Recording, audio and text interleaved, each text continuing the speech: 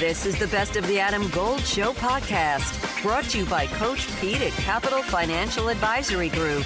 Visit us at capitalfinancialusa.com.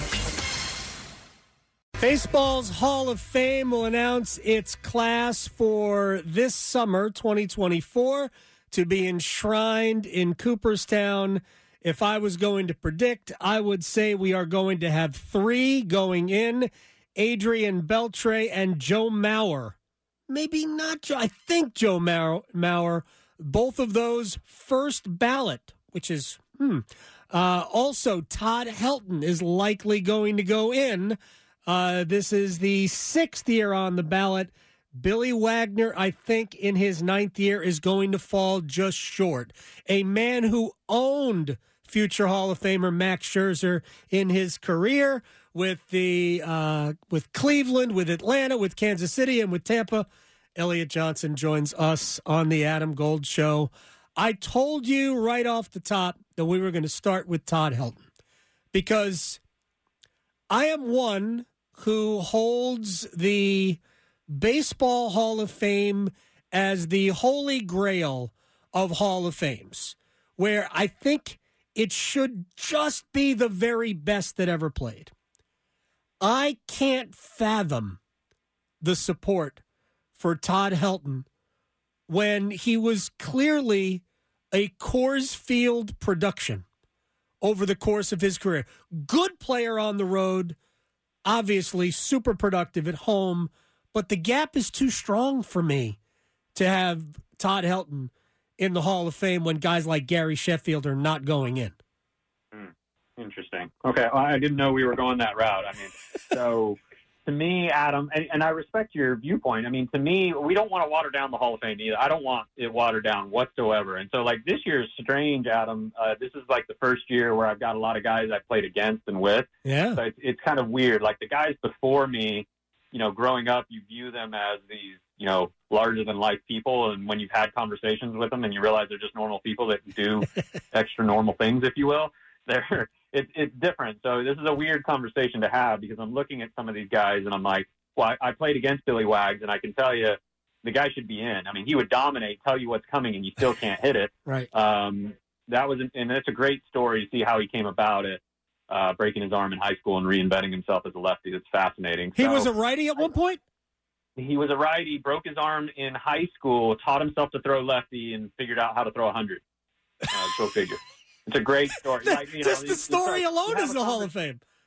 And you have a conversation with him, Adam, and he's still driving a single bed Ford, an old school truck. It's just who he is. It's great. Right. He's authentic. And he was a leader in the clubhouse. I mean, how many times does a closer get to speak other than when they blow a save? And he was still doing interviews, if you remember. So I love Billy Wags. Special place for me.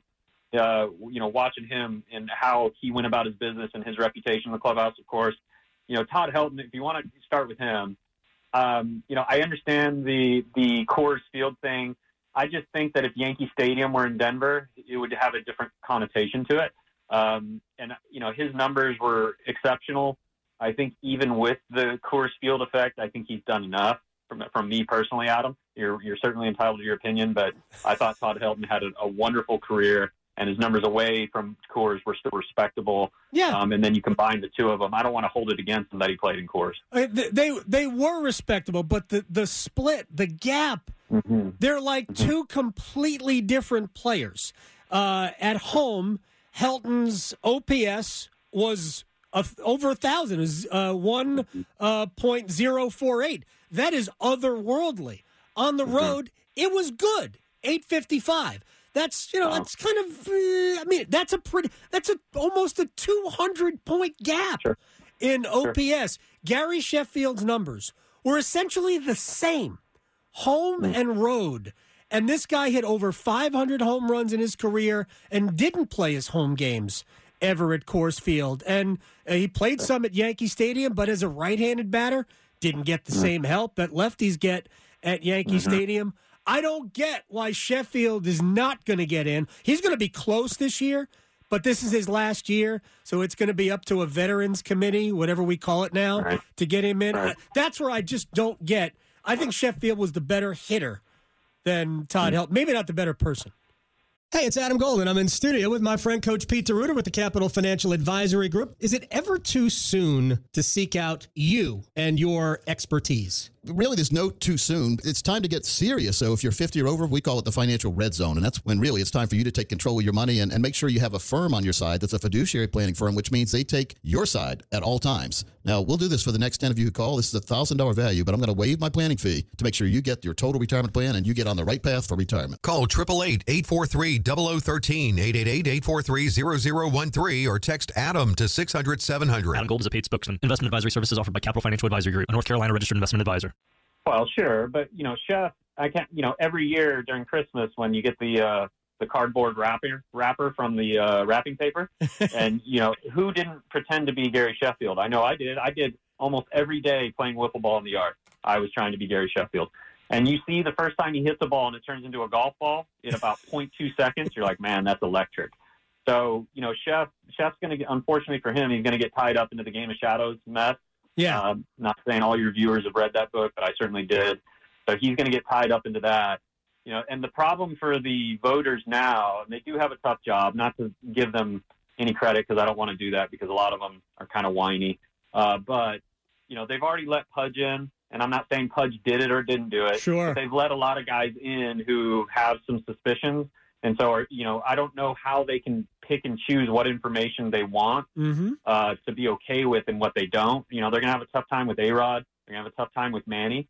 They're going to have a tough time with a lot of individual players that, have some doubts about them, and it's going to cloud our conversations every single year when we do this out. Elliot Johnson is joining us here on the Adam Gold Show. I agree with you. I think they've already decided that Manny Ramirez is not going in because he's tested positive twice. He was suspended twice. He's only at 35%, and he's only got 2 more years on the ballot. Alex Rodriguez, I don't know how you keep that guy out, but again, here's somebody who was suspended for, a year and a half, right? So, who knows how they're going to treat it. Bonds isn't in. He's off the ballot. Clemens isn't. We have some of the greatest we have ever seen that are not going in. Here's this. Are you surprised? I'll get to another guy who's also sort of part of the speculation. And David Ortiz, by the way, was mentioned, I believe, in the Mitchell report, and he went in last year. Are you surprised at all that Adrian Beltre is almost unanimous at this point? 99% right now, public ballots. About half of the ballots are public right now. Are you surprised at Beltre? But herein lies the issue with the voting process. Is it becomes about somewhat of a Mr. Congeniality award because he was so good with me. And look, and I played with Adrian and against him a lot. And he's always smiling, and he's always having a good time, and he's always counting his blessings. And Big Papi's the same way. Like, you hang out with Big Papi for 30 seconds, you feel like the most important person in the world, right? And so there's so many different things it's almost like a buffet where the voters are walking by and picking and choosing what they want to pay attention and not, and putting it on their plate based on whether or not the guy was good or not, or if he was good to them, if he was polite to them, if he was courteous, all those types of things. Like Barry Bonds is one of the worst reputations with the writers, right? But David Ortiz had a great reputation. So I don't necessarily like that. For me, if you're going to do that, why is Ty Cobb in? We can pick and choose and do things like that if that's the way you want to have it. But they have this arbitrary process where they want to have some things that when it matters to some players, but not across the board. And that's the thing I have a problem with. Andrew Jones, Hall of Famer or no? Absolutely. Come on. I don't even know why we're even discussing. I'm with you. Unbelievable. He reinvented what it was like. He was almost akin to Pistol Pete Maravich in basketball for baseball, and Bobby Cox hated it, but he made watching center field players so much fun. The way he would camp with his ball or his glove waiting for the ball, and it would land in it. 19 years old, on the scene, unbelievable. What he hit? 400 home runs? 434. He's incredible. And the guy that's getting no love with 9 gold gloves is Torrey Hunter. How does Torrey not get any love? I'm not saying that he definitely needs to be in, but he's getting no respect for 9 gold gloves. And by the way, Torrey Hunter has a chance to fall off the ballot this year. You have to be at least 5%, I believe, to stay on the ballot. So Torrey Hunter could fall off of it. Carlos Beltran, are we just 1 year away from enshrinement for him? Perhaps. And as a switch hitter too, Adam, I loved Beltran. Yep. I mean, when he got bought out and went to Houston and was hitting every ball off the wall, over the wall, or walk, I mean, I can't remember a time where somebody was more dominant other than Barry Bonds' 2002, 2003. But Beltran was just unbelievable. Unfortunately for him, he's now dealing with all the Astro stuff. Right. So that's not helping him, unfortunately. But he was an unbelievable baseball player, and hopefully he gets in when the time is right. But, they've almost got these, like, inner circle, connectivity things that they're dropping now for first ballot guys and stuff like that. Beltre should be in for sure. Some of this stuff is a little bit weird. I don't really get it, but I understand that you can only let so many guys in at a time. Yeah, I think ultimately we'll have three against my better judgment. One of them will be Todd Helton this year. We'll also see Joe Mauer. We didn't talk about. Mauer as a cat. Offensive, the numbers are not great, and it didn't work out well after he signed the last contract, and they tried to move him to first base. It basically was done at that point. But quickly on Joe Mauer, it's sort of a contemporary of yours, no? The guy could play, man. Yeah. He was a tough out no matter what. I stole a hit from him in Minnesota one time, and I'm still happy about that. But he was the hard part for him. He was so big he couldn't get the low strike. So catching probably wasn't really the best idea in the world. Yeah. But he hit so well, and unfortunately for the Twins, that catching takes a toll on you. And he ended up not being as efficient or productive later in his career. But I thought Joe was an outstanding player, and he should definitely be somebody that's up for consideration. Yeah, well, he's one of those guys in the public ballots right now. If you're above 80%, you've got a good chance of getting in, and both he and Helton are a little bit above 82 or 83%. So I think there's a pretty good chance they'll get in. Beltre is at 99%. The guys in the next couple of years, Beltran right now polling at 66%. Andrew Jones at just under 70%. Sheffield's close, but he's not going to get it.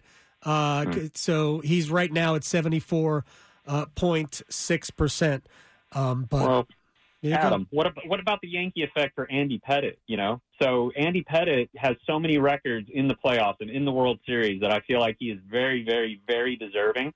But would he have that same, reputation, if you will, if he played for, Seattle every single year? No, absolutely not. Right. And the voting reflects it. Player. The voting. This could be a steroid thing for Andy Pettitte, because Pettitte right now in his sixth year on the ballot, under 16% support. So he's not going to get in. You don't go from 16% in year 6 to somehow getting 75%.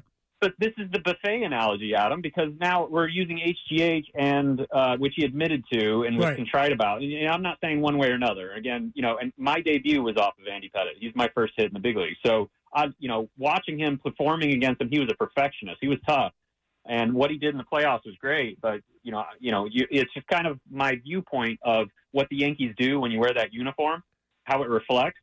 I think that a similar player outside of Yankee Stadium probably isn't where he is right now, but because he won so much, I think he's very much deserving of the opportunity. By the way, James Shields is getting 0%. Yeah, that hurts. I love Big Game James. I love Shields. I met him my first day of extended spring training or instructional league in 2002. He was consistent. He's the same guy every single day since that day I met him until today. 0. So, no votes. No votes for James Shields. Somebody needs to give him Big Game James some love. All right. Well, if I had a vote, I would do it. All right. Final thing. Is Chase Utley a Hall of Famer? Eventually. Yeah. But I mean, So it's going to take some time for him. But he's going to get in. Yeah. I agree. He winning the series in 2008. And he had a great career. Just for his career numbers against the Mets, he's going to go into the Hall of Fame. Elliot Johnson, I appreciate your time, my friend. I will talk to you very soon. Pleasure as always, Adam. You got it. Elliot Johnson here on the Adam Gold Show. I take the Baseball Hall of Fame personally. This is the story of the one. As head of maintenance at a concert hall, he knows the show must always go on. That's why he works behind the scenes, ensuring every light is working, the HVAC is humming, and his facility shines. With Grainger's supplies and solutions for every challenge he faces, plus 24/7 customer support, his venue never misses a beat. Call quickgrainger.com or just stop by. Grainger, for the ones who get it done.